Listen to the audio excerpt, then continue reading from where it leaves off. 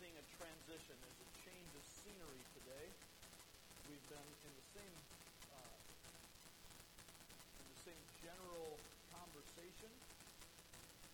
It does seem hot there.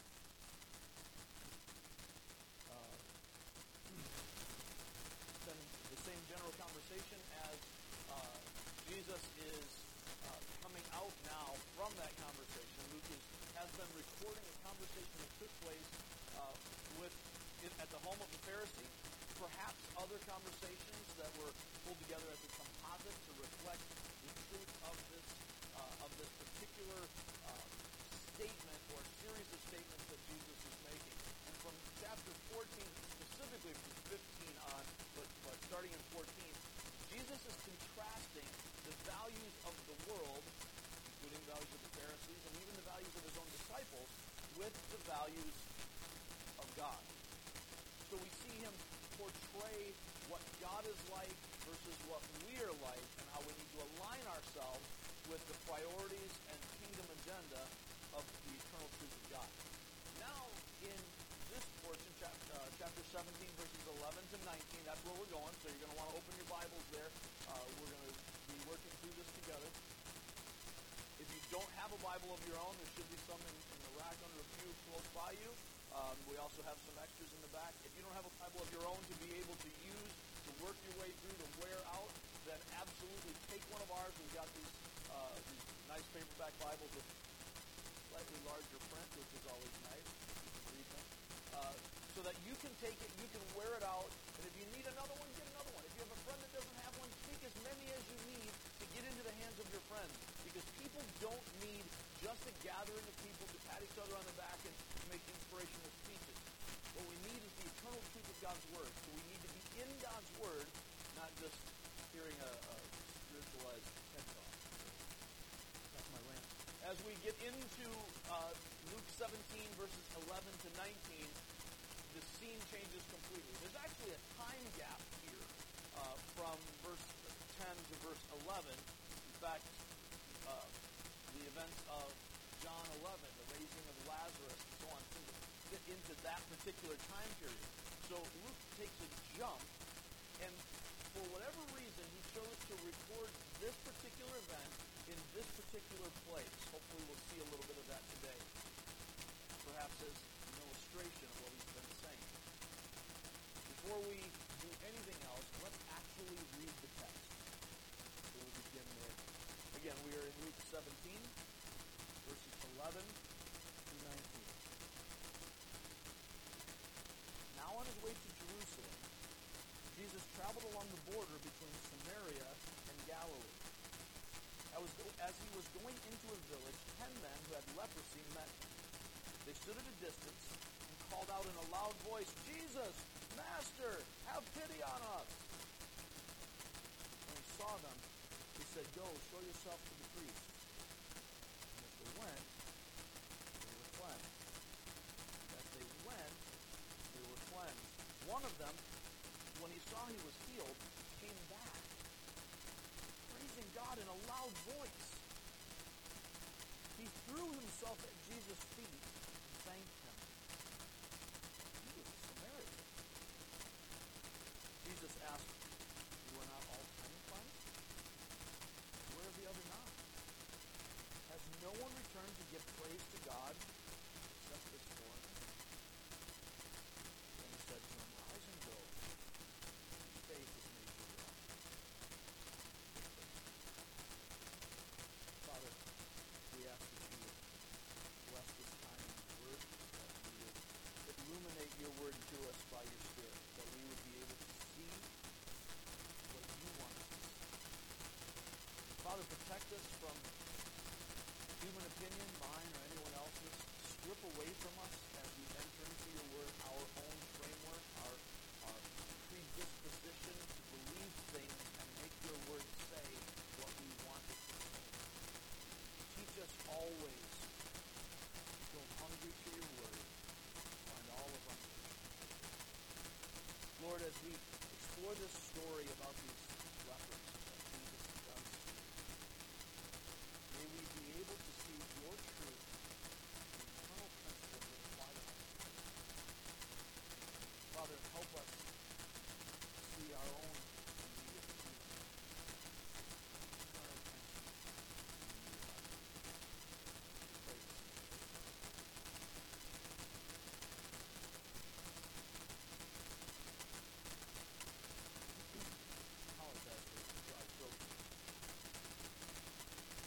as we're looking at this passage and we see this story, many of us are familiar with it.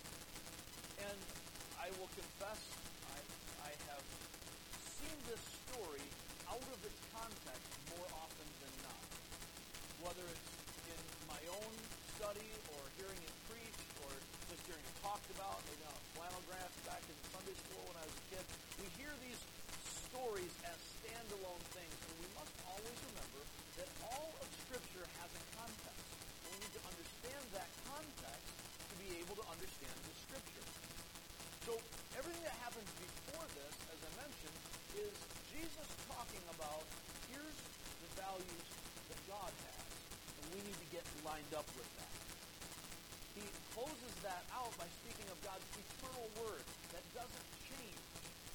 And faith that isn't some mystical quantity of things. It's not a matter of how much faith you have. It's a matter of obedience, faith in action, faith trusting the truth of God's word and resulting it in an action. So coming out of that, we see what appears to be a standalone story. Because everything after this is a completely different topic. Jesus then goes into talking about the coming kingdom. We'll see that next time. But Jesus talks about what's going to happen, and in between, we see not a parable, but an actual real-life event that Luke seems to include in a strange place. Now, every time we see something that looks like it's just randomly thrown in, part of asking good questions should be, why? Why is it here? Why is it recorded in the first place? Why is he telling us this story? Why is he telling us this story now? We don't seem to be in the healing portion of his story. If you'll remember, early in Luke, when Jesus was establishing his identity, we constantly see a healing and an explanation, and a healing and an explanation. And Jesus, in preaching with authority, confirmed that, sort of an ID badge, if you will, with miracles. That's long established now. We're past that point. Then we see Luke inserting stories of healings as sort of the beginning of a new section. But this doesn't appear to be that. Previously, we'd see Jesus heal on the Sabbath, in a synagogue, or most recently in chapter 14 at the Pharisee's house. And he would explain truth about God related to healing on the Sabbath.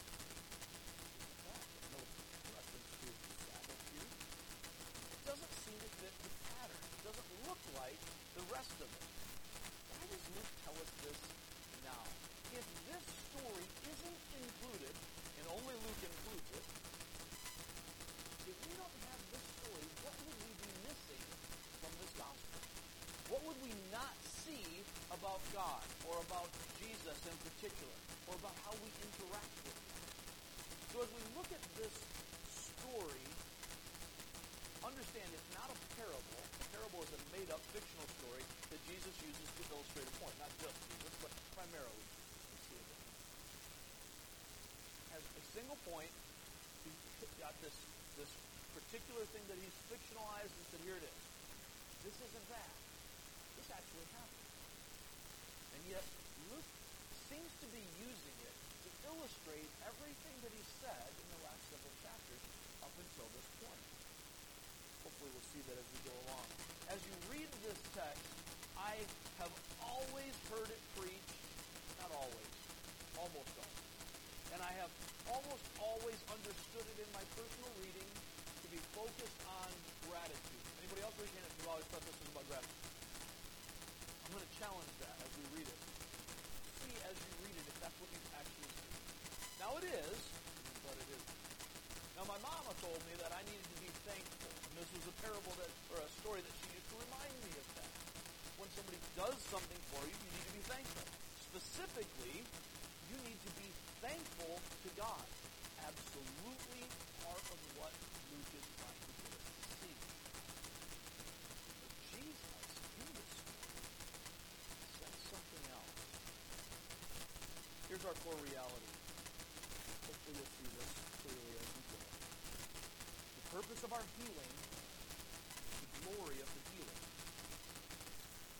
The purpose of our healing is the glory of the healer. As we look at this story, it's not actually about the lepers. And it's not actually about the leprosy. And it's not about their circumstances getting better. Unfortunately, in the world today, globally, it's one of our great exports from the U.S., but it's a big thing globally. We have focused in on various distortions of the gospel that you can generally, as a cluster, lump together as a prosperity gospel. But it's not just some teacher out there teaching a name it, claim it, health and wealth thing. We all are saved by this. Because we tend to see the Scriptures as showing God's favor only when God answers our prayers. We see God's favor when God does what we want. We tend to get this self-help idea, this counseling sort of Christianity that says, if you come to church, if you get in God's Word, if you do what God says, that everything in your life is going to get better. Relationships will get better, your finances will get better, your health will get better. And to a degree, there's truth in that. When God tells us that, that's good. When God tells us how to handle life, and we handle life that way, that's a pretty good plan. Make sense? Somebody say amen if you know that's true. That's why we have the book of Proverbs and the wisdom writings.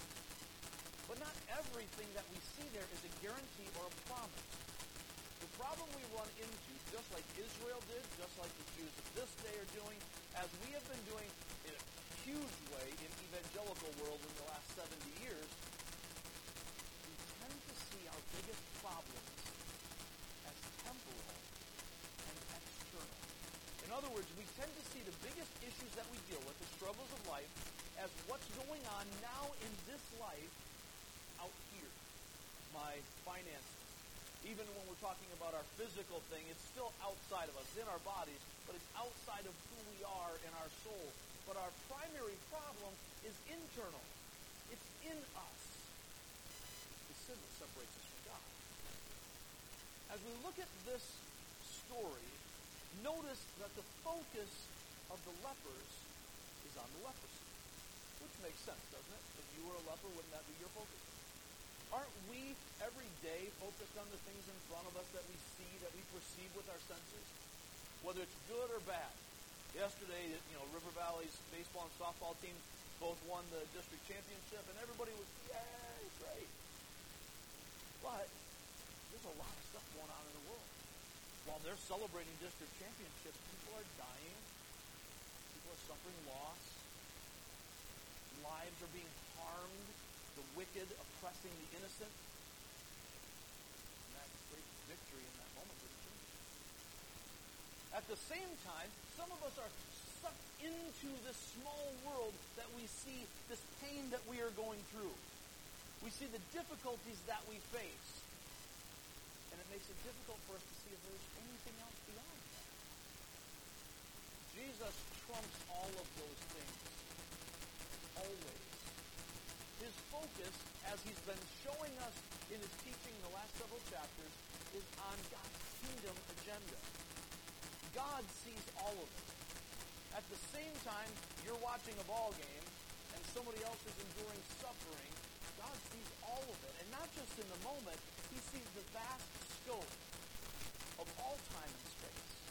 If you can imagine for yourself, looking at a timeline, maybe you open your encyclopedia. Some of you know what that is, right? Your encyclopedia. You open it up and you have a timeline of history. And as you look at it, all of that history has taken place at various points along it. You're not a part of that history. You're outside of it, looking on it. God sees history much like that. We can put God into human terms. What he sees as this timeline, we see as yet future or long past. He's above it. Beyond it. He is sovereign and can handle all of these things. Let's take a look at how this particular story sort of summarizes and illustrates what Jesus has been saying. Flip back to chapter 14. We're not going to read all of this. We're just going to kind of scan it so you can see it. In fact, if your Bible has headings, we'll be able to see a lot of it just in the headings as we go through it. But starting in chapter 14, Jesus is at a Pharisee's house having dinner, and a man is there who has an abnormal swelling of his body. We might say anemia today, dropsy in another translation of the Bible. And Jesus heals this guy. And he points out to the Pharisees that if you really understood life, that's sort of implicit in what he's saying here, if you really understood the reality, the eternal truth of God, then you would be able to make these connections. If it's the Sabbath, you got an ox that falls in the ditch, you're going to get it out. If you have a son who falls into a well, you're going to get him out. Because compassion trumps ritual. And while God gave us the Sabbath, there are bigger principles at play. God's compassion is a key value. We see in this particular story Jesus demonstrating such compassion. He goes on to talk about this great wedding feast, this great banquet, talking about what the Lord will do. And he gives this picture, since they're at a dinner, he gives this picture so that he can draw out the value of humility. All the guests are trying to get their special seats so that they can have the privileged place. Jesus said, you're missing it. God values humility. So when you give a feast, stop looking for people who are going to pay it back to you. Stop looking for reciprocity. When you're at a feast as a guest, stop looking for a way to find honor. You may find yourself humble. God values humility. We see Jesus recognizing this particular leper who's on his face before him. Is a capturing of this value of humility. Jesus talks then about the cost of being a disciple. I think this is one of the things that we might miss most easily in this particular story. As Jesus talks about what it means to be a disciple, you have to give up everything. Count the cost before you get in, because you can't get partway in. We'll touch on that as we celebrate the Lord's Supper or communion, or what we call remembrance celebration later on today. As we do that, we're focused on the body and blood of Christ. But this is not for everyone. There is a sacrifice. The sacrifice is all that I am. To be a living sacrifice. To belong to Christ means I have to lay myself on the altar. Lord, I'm yours. You're calling all the shots. To borrow from the great theologian Carrie Underwood, Jesus takes the wheel. You drive. I'm getting in the back seat. I've been in the front seat long enough. 10 lepers were healed. 9 of them weren't willing to make that decision. Focus on Him. To value Him above everything else. Jesus is calling us, as we see in chapter 14, starting around verse 25-ish, Jesus is calling us to value Him above everything else. If you don't value Christ above everything else, did I say that enough? Maybe you should say it too. Everything else, cannot be His disciple. Jesus will not give us that space to be part-time disciples. We're not willing to do that. It belongs to Him. Only one of these 10 saw Him as valuable, more valuable than their healing. They were excited that their prayers were answered. They demonstrated faith by obeying and going and being cleansed. I'm getting a little bit ahead of myself, but as they did these things, they were focused on their answered prayers. That's what mattered.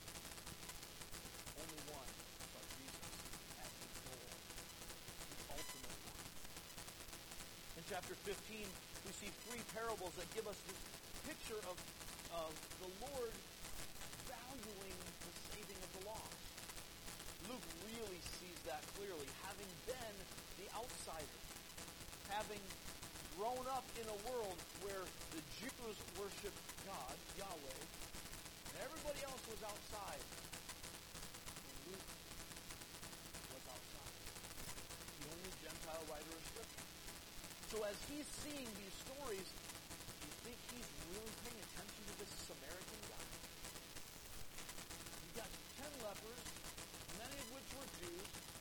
we can assume, it's speculation, but I think it's safe to assume that 9 of them, at least the majority, but I would say probably 9 of them are Jews because they're passionately concerned with getting to the priest to get clear. Seems like a Gentile would be less concerned. So Jesus tells them to go to the priest. This Samaritan, this outsider, recognizes, believes the grace that I have received, the mercy I have received. I don't even belong here. This Jewish rabbi, this is the Messiah, and I'm an outsider. And that perspective gives him a different level of faith, a different sort of faith than the rest. Jesus saves those who are lost. And it's not just lepers, but Gentile dog lepers. The Samaritan was the lowest. They didn't, there were Gentiles, they were outside. Then there were the Samaritans. They're like, they're like the pack.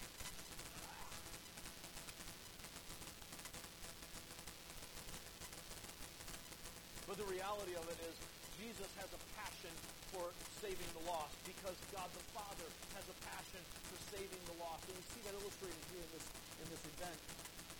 In chapter 16, there is a purposefulness. This parable of the shrewd manager tells us that God gives us resources to use for his eternal kingdom purposes.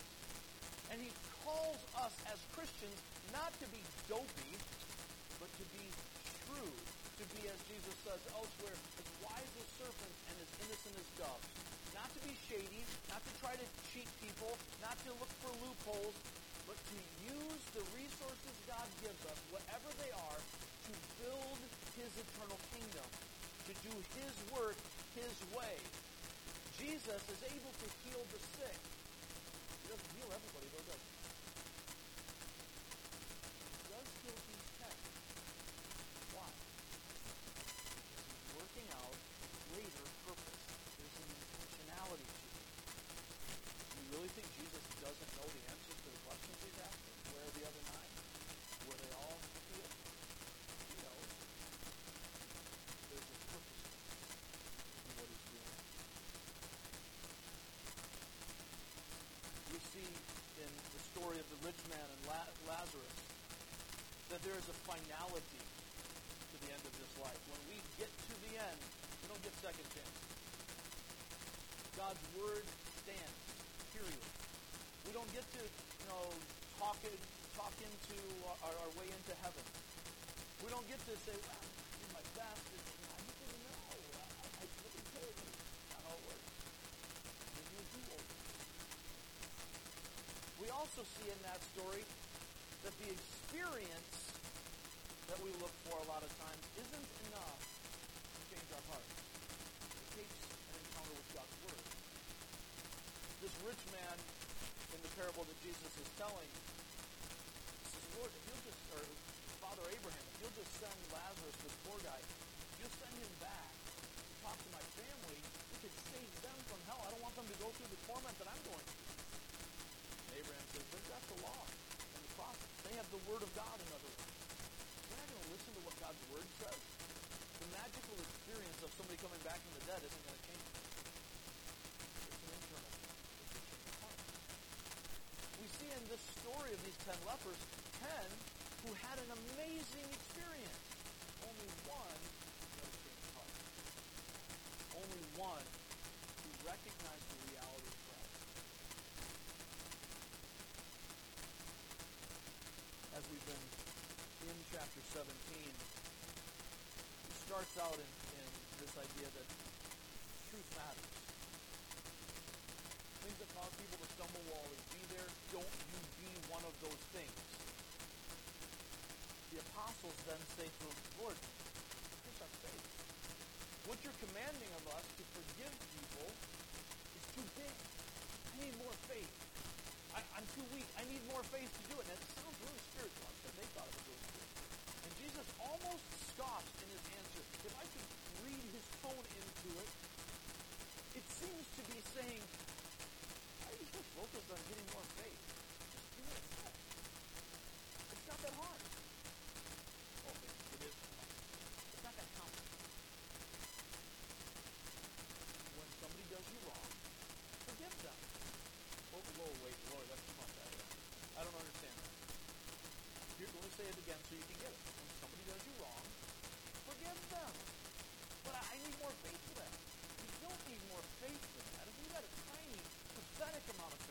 mustard seed, then this tree could be uprooted and thrown into the sea. You're missing the point. The point is, be like the servant who recognizes, I don't need some special reward. What I need is to do my job. Faith hinges on obedience, not some ethical, mystical quality that we place on it. You see that same thing in this parable. And with that, I'm going to jump into that parable because we're going to see it as we go. There is a healing that comes that is not some mystical, faith-driven thing.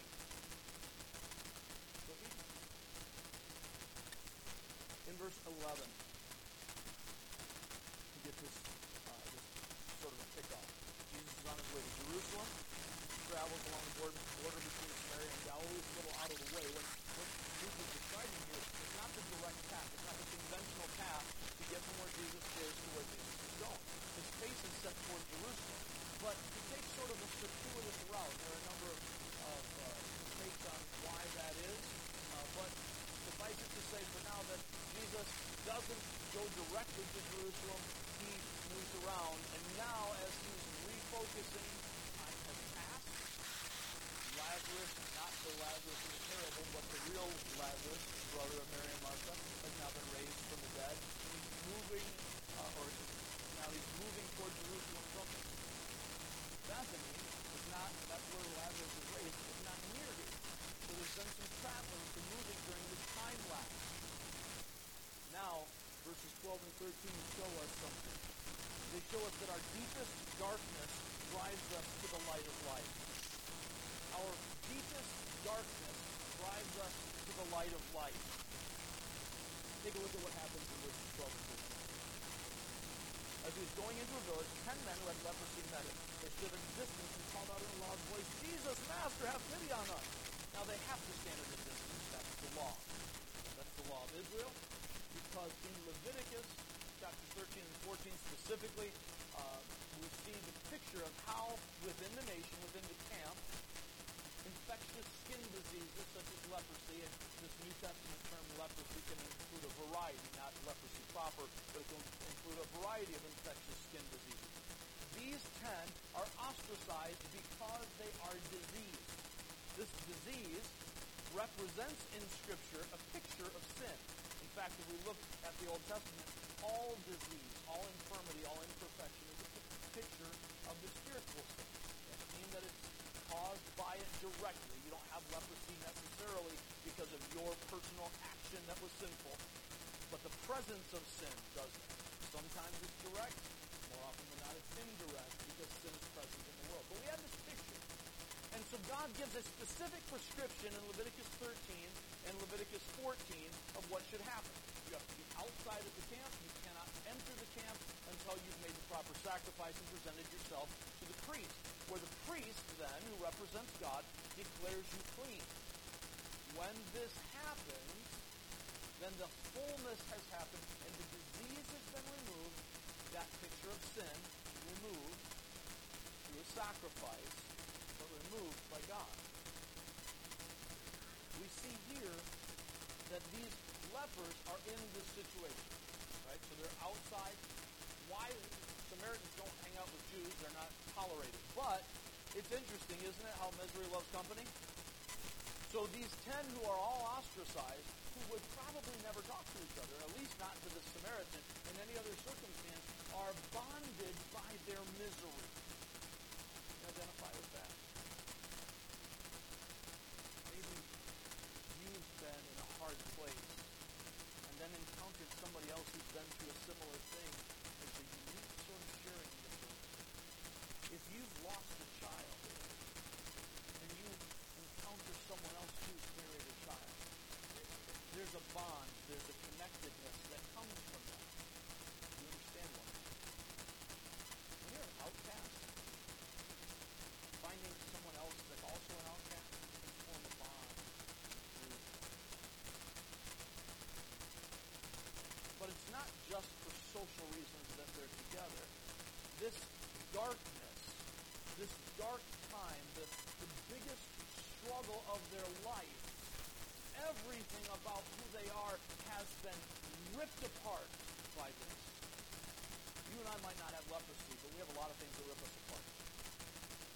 For some of you here in this room, it might be a marriage that at one point you stood before a preacher and a crowd of people and so excited. The future looked white and beautiful and amazing. And your heart was ripped out. And everything beautiful became hideous. It seemed like the world was completely upside down. Maybe you were having a wonderful time and then all of a sudden you discovered that you lost. And you go to the doctor and the report comes back and it's everything that you feared. And all of a sudden it was about money and you feel like it's all hopeless. What in the world am I going to do now? For some of you, you've been overcome by an addiction or a behavior you can't fix. Maybe you've done something that cost you your job or cost you relationships, and that darkness that you caused puts you in the same boat, whether you're the victim or the victimizer. That darkness is here to drive us to the light. When we hit rock bottom, there's no place to look but up, right? That's what they say. Spiritually, it's a lot, right? That's why Jesus said it's hard for a rich man to get into heaven. The rich man thinks he's out of it. The person that's starving knows he needs something. These lepers knew that they needed healing. So because they needed something they could not provide themselves, they heard about this guy, this Galilean, this Nazarene, who's been traipsing about the town, doing all these wonderful things. He can heal us. We've heard the stories of him healing other lepers. Why not us? And in their desperation, they cry out, Master, have mercy on us. Or in the NIV, have pity on us. So Master does. He doesn't do this the way he does other things. Other times, Jesus will take hold of the leper. We saw that. Sometimes he'll gather the crowd and talk directly to them. But with this situation, with these 10, he simply says, go show yourself to the priest. That's it. That's all. Jesus, who commands heaven and earth, is not an issue for him. We'll get to the next part in just a moment. Check this out. Leprosy is what caused them to seek Jesus. Suffering leads us to the healer. Leprosy is their suffering. Biblically, it serves as a picture of sin, as we said. If they had not been aware of the nature of their sickness, they would not have sought healing. Take note of this. We dare not tell the world that sin is not sin, that they are not sick, that our nature or orientation somehow justifies disobedience. Or they will not seek Christ's healing. They will die in their sin. That kind of lie is the most unloving thing that we can do. James chapter 1 talks about considering our suffering as pure joy. I'll have you turn briefly to 2 Corinthians chapter 4. The reason James says to consider our suffering pure joy is because of what it does in us. It produces in us perseverance. And we need that perseverance in order to become all that God is making us to be. We cannot have it. We cannot mature in that way without suffering. But in 2 Corinthians chapter 4, Paul speaks about the beauty of suffering. I'm going to read this passage for you. We're going to focus in specifically on verse 17 and 18. We're going to start with verse 7.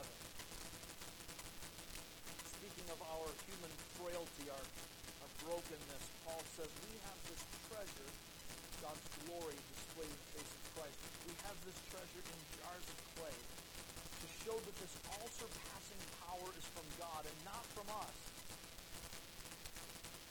We're hard-pressed on every side. But not crushed. Perplexed. Persecuted. Not abandoned. bound, but not destroyed.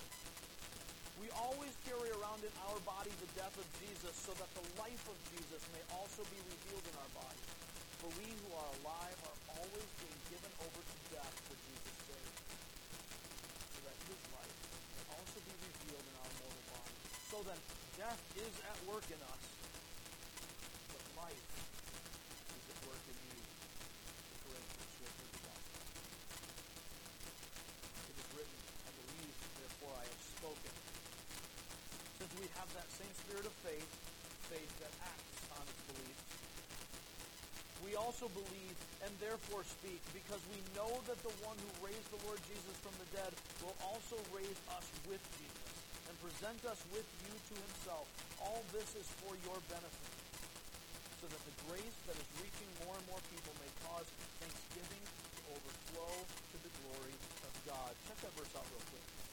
All this is for your benefit. Your benefit, that the grace of God is reaching more and more people, and that it may cause thanksgiving to overflow to the glory of God. The glory of God is the point, but the glory of God is for your benefit, to your benefit.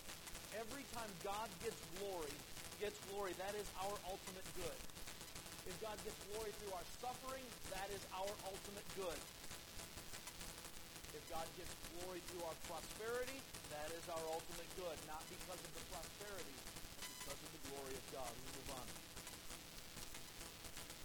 Therefore, verse 16, we don't lose heart. Though outwardly, in this life, in my situation right now, we are wasting away. The situation can be like leprosy in that, where we feel like, I can't do this. Nothing can fix this. Wasting away. Yet inwardly we're being renewed day by day. For our light and momentary troubles, all that we have. Let's not think you saying, well, it's just the light. All of our troubles are light. He spends most of his New Testament writing time in prison. He eventually is beaten, he's flogged, he's stoned and left for dead, he's shipwrecked, goes through all these things. He's like, man, forget about that. I get Jesus. That's bigger, that's better. His point is, with our perspective being eternal, when we put our eyes higher, we recognize that all we go through in this life is light and momentary trouble. But they're achieving for us, in verse 17, an eternal glory that far outweighs them all. So then we fix our eyes not on what is seen, but on what is unseen. What is seen is temporary. But what is unseen is eternal. The purpose of our healing is, in fact, the glory of the healer. These lepers do what Jesus says. He commands them, go to the priest. And so they do. That's when the healing takes place. Notice our next point. Obedience is the nature of faith. Obedience is the nature of faith. In Luke 17, verse 14, we see it. When he saw them, he said, go show yourselves to the priest. And as they went, everybody say, as they went, they were cleansed. As they went, they were cleansed. Jesus said it. It was already true. This was the reality that was going to happen, but they needed to act on it. They didn't need to feel it. I'm sure that several of these guys, as they're doing it, are like, really, that's all you're giving me, Jesus? You're just going to tell me to go to the priest? What about the dude who put the mud on? Remember him? And it made it any better? You're not going to come and touch me with your magic hands? I don't know. Probably the buddy next to him trying to bolster his faith. Dude, he said it. Let's go. So they go to the priest. As they go, we have to obey, or our faith is just lip service. In the book of James, I won't have you turn there, but you might want to jot it down. James 2, verses 14 to 26. James 2, verses 14 to 26. James, who's the half-brother of Christ, same mom, different dad. And as James is teaching this to us, what he says is, you really think that your faith is really worth anything if you don't act tell me you got faith. How about we show it?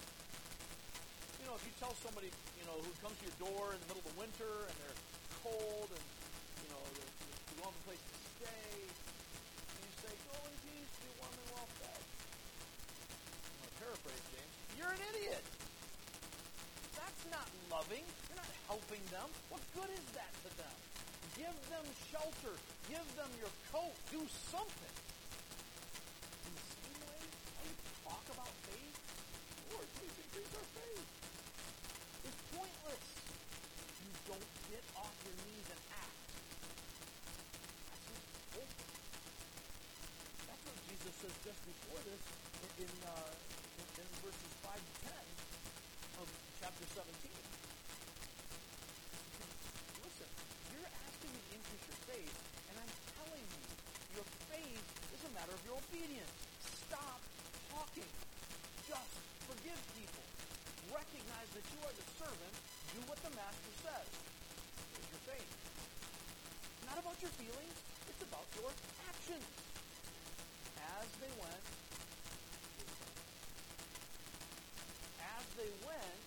the physical thing changed, and because of their action, one of them changed his heart. Notice this. Gratitude demonstrates proper perspective. Gratitude demonstrates proper perspective. Our actions will drive our feelings. If we let our feelings drive, we end up in the ditch.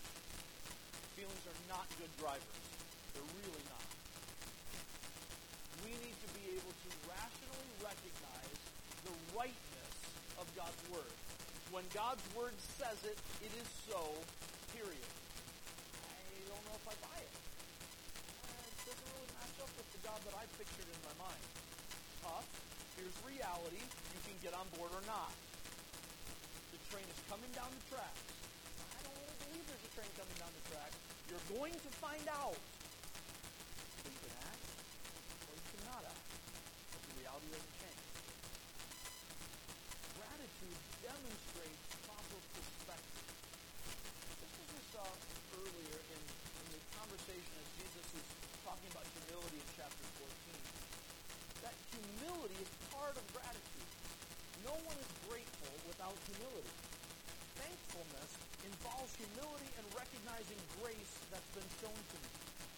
In coming back to Jesus, this Samaritan in verses 15 and 16 showed that he recognized that he had no claim to entitlement here. He showed that he recognized that Jesus' healing was completely unmerited favor by grace alone.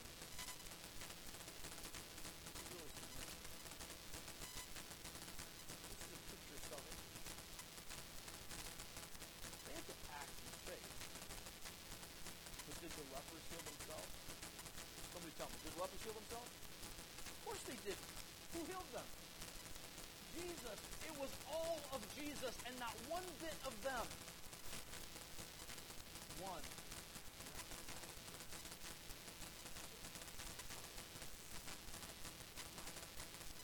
Ow!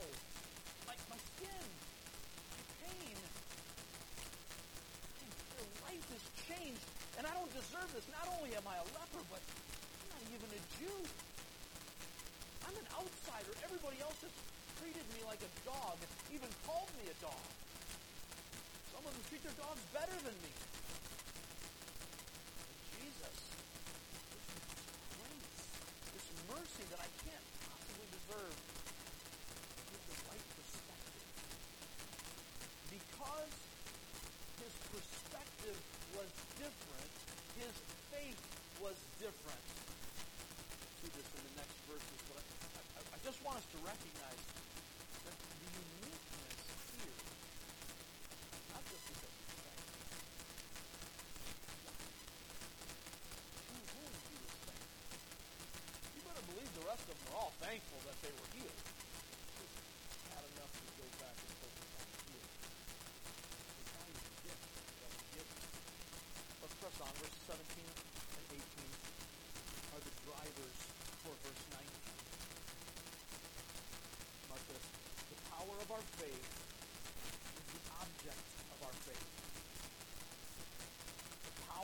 faith, is the object of our faith. That's why Jesus was not really rebuking, but redirecting the disciples when they're asking for more faith. Really? More faith. I am the point. When your faith is in Jesus Christ, God in flesh, who loved you enough to die for you and demonstrated that he is who he says he is by rising from the dead, is there anything too big for him? Is there anything too big for him? This is not rhetorical in any way. Is there anything too big for Jesus? If my faith is in Jesus, it doesn't matter how much faith I have. It matters if it's Jesus. If I put my faith in my religion will fail me.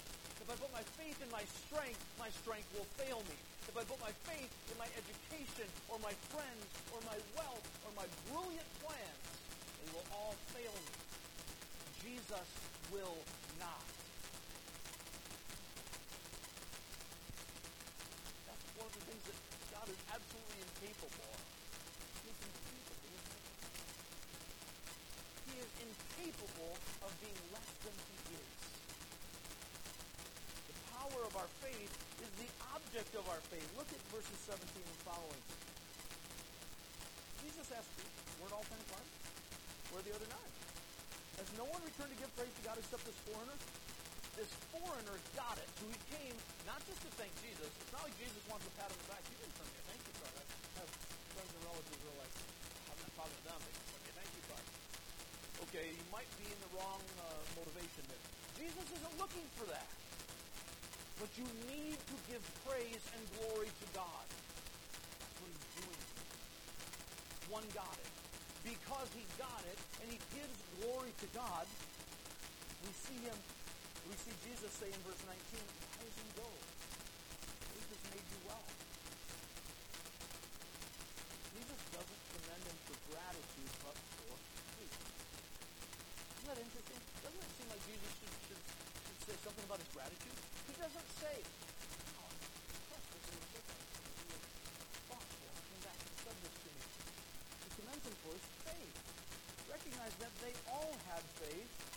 They were all healed. Why does he say it differently to this guy? Why is this Samaritan different? Because the focus of his faith was on the healer, not just the healer. His faith was unique among the 10. They all demonstrated faith in doing what Jesus said. They believed Jesus could heal them. So they did what he said. And as they did what he said, very much true to say that their faith then healed them. They believed, therefore they did what Jesus acted and gave them what he had then given. That's it. The parable isn't about gratitude.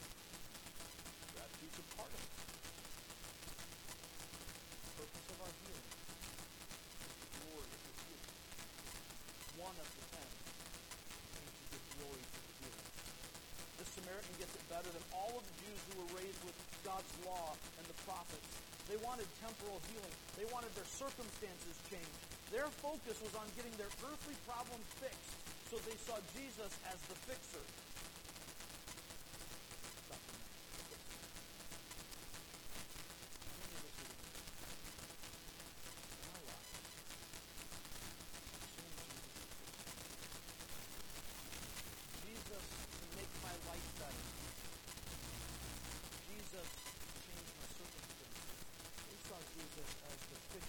This Samaritan leper recognized Jesus the Messiah.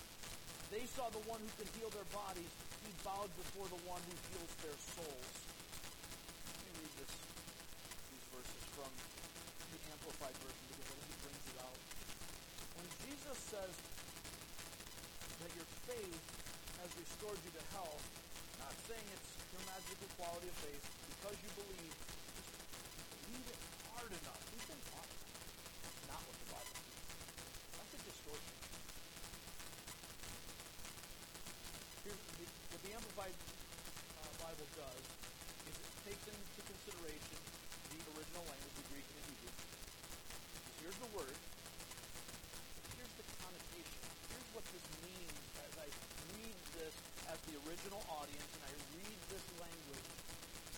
don't get confused because we're reading English and they're reading Greek, right?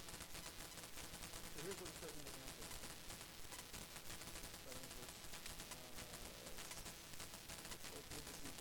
Jesus said to him, "Get up and go on your way. Your faith, your personal trust in me, and your confidence in God's power has restored you to health." Not just that you have faith, but you have faith in God. Your gratitude wasn't just thanks for fixing my situation. It was focused on the giver of the gift, the healer. Not as much as the healer, but more than the healer.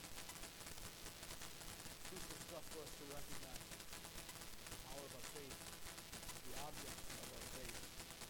And what we see there leads right into our next point. See, Jesus says, your faith has made you well. Literally translated, it's your faith has saved you. And it does have this picture of the physical healing that they received, but all the rest of the guys got physical healing.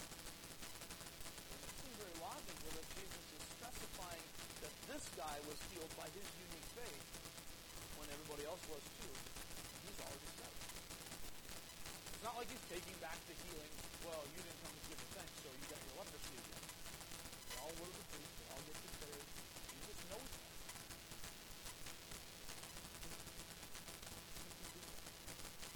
In this healing, in this saving, you have been saved, healed, not merely of your physical leprosy, but of your soul leprosy. This has been the picture that we've been building to prior to this event throughout 14, 15, 16, and early 17. God's agenda is bigger than your now. Whatever things that you've got going on, good, bad, or indifferent, they're small potatoes. They're in the introduction to the book. Eternity doesn't hinge on your present circumstances. Good, bad, or indifferent, that's not the same. So note this. Closing point. Don't let that flee you think it's going to be over with. It's just going to be the same point. Here you go. Our victory is not about the victory, but the victor. Our victory is not about the victory, but the victor. They got the victory over the leprosy. 9 of them stopped there, focused on that victory. Great, awesome. End of story, everybody wins. Yay, roll credits. But there's more. Why is there more? Because it's not about that. All of the prosperity gospel garbage, and I say that with disdain and disrespect, absolutely. The heresy that is teaching us that God demonstrates his favor only when he answers our prayers our way. When God fixes our temporal situation, that is heresy. It is not biblical. Sorry, a little louder. But that teaching has crept in and undermined our faith in the truth of the Bible and the truth of the gospel, because we think if God doesn't do what I think God should do, he must not love me. I must not belong to him. Maybe the Bible isn't even true. It makes it hard to share the true gospel with people who first started to know that. The victory is not about the victory, but the victor. We see that throughout this whole event, but I'm going to take you to 1 Corinthians 15, and we'll end here. Because in 1 Corinthians 15, Paul draws this point out really well. We're in Luke. 1 Corinthians is to the right. Just before where you were in 17.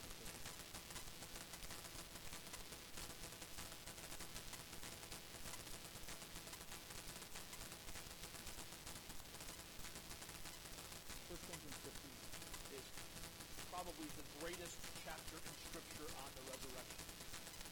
Paul is teaching the Corinthian church about the importance of the resurrection, the reality of the resurrection, and the implications of the resurrection. I want us to look at it today with this story of the 10 lepers in our minds.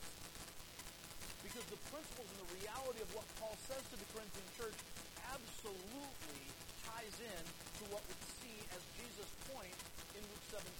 and it absolutely is crucial as we walk away from this sermon today. When you go home and you have to deal with life, if you see the victory in this moment in your temporary life as the point, you will be horrifically disappointed. Because very often in this life, deficit doesn't change. Very often in this life, things don't go the way you want them to. People die. Wrong happens. Friends betray. That's the nature of living in a sinful and fallen world. Raise your eyes. We're going to start, we're just going to look at verses 55 to 58. I'll just cut to the chase here. Jesus is talking about the resurrection. He's talking about the nature of the resurrection body. And that there's a difference between our mortal flesh and what's going to happen in eternity, the perishable seed versus the imperishable. And resurrection will happen, and we're all familiar with these words that we see in verse 55. Let's make sure we're connecting them with the reality of it. Paul quotes the Old Testament and says, "Where, O death, is your victory? Where, O death, is your sting?" He's able to say this because he's been building on this resurrection, that we will not end in the grave, but God has more in store. So when we die in this world, that's not all there is. We're just getting started. We've just moved from the green room to the club. So now that we're in there, you can be in the good part or the bad part, but you're going to be in some part. Where, O death, is your victory? Where, O death, is your sting? Of death is sin. And the power of sin is the law. The victory over death is the victory over sin. It's not Jesus saying, I'm going to fix your body. It's Jesus saying, I'm going to fix your soul. I'm going to take you from death, dead in your sins, to life, because I died for you.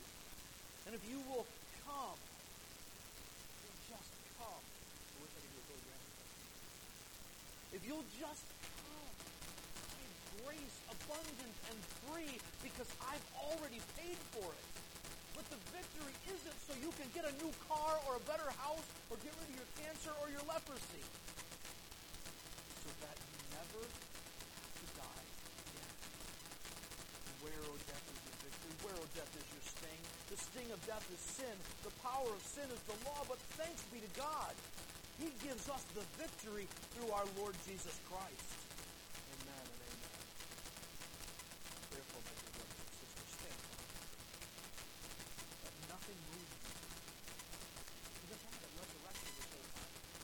When he's telling you this is the foundation, the underpinnings of your faith. Let nothing move you. Let nothing shake you from believing the truth, because it will not fail.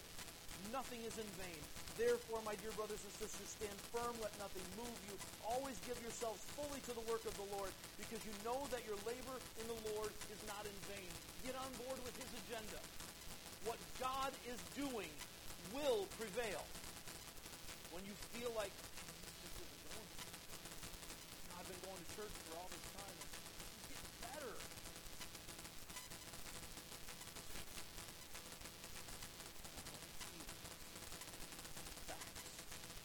Facts of God's Word. That He is reality. And God is good, whether or not you recognize Him as good. Stand firm. Let nothing move you. Don't grow weary in well-doing. Don't give up on your labor in the Lord, because your labor is not in vain. God's not done. But the victory is not about the victory. It's about the victory. And the purpose of our healing is the glory of the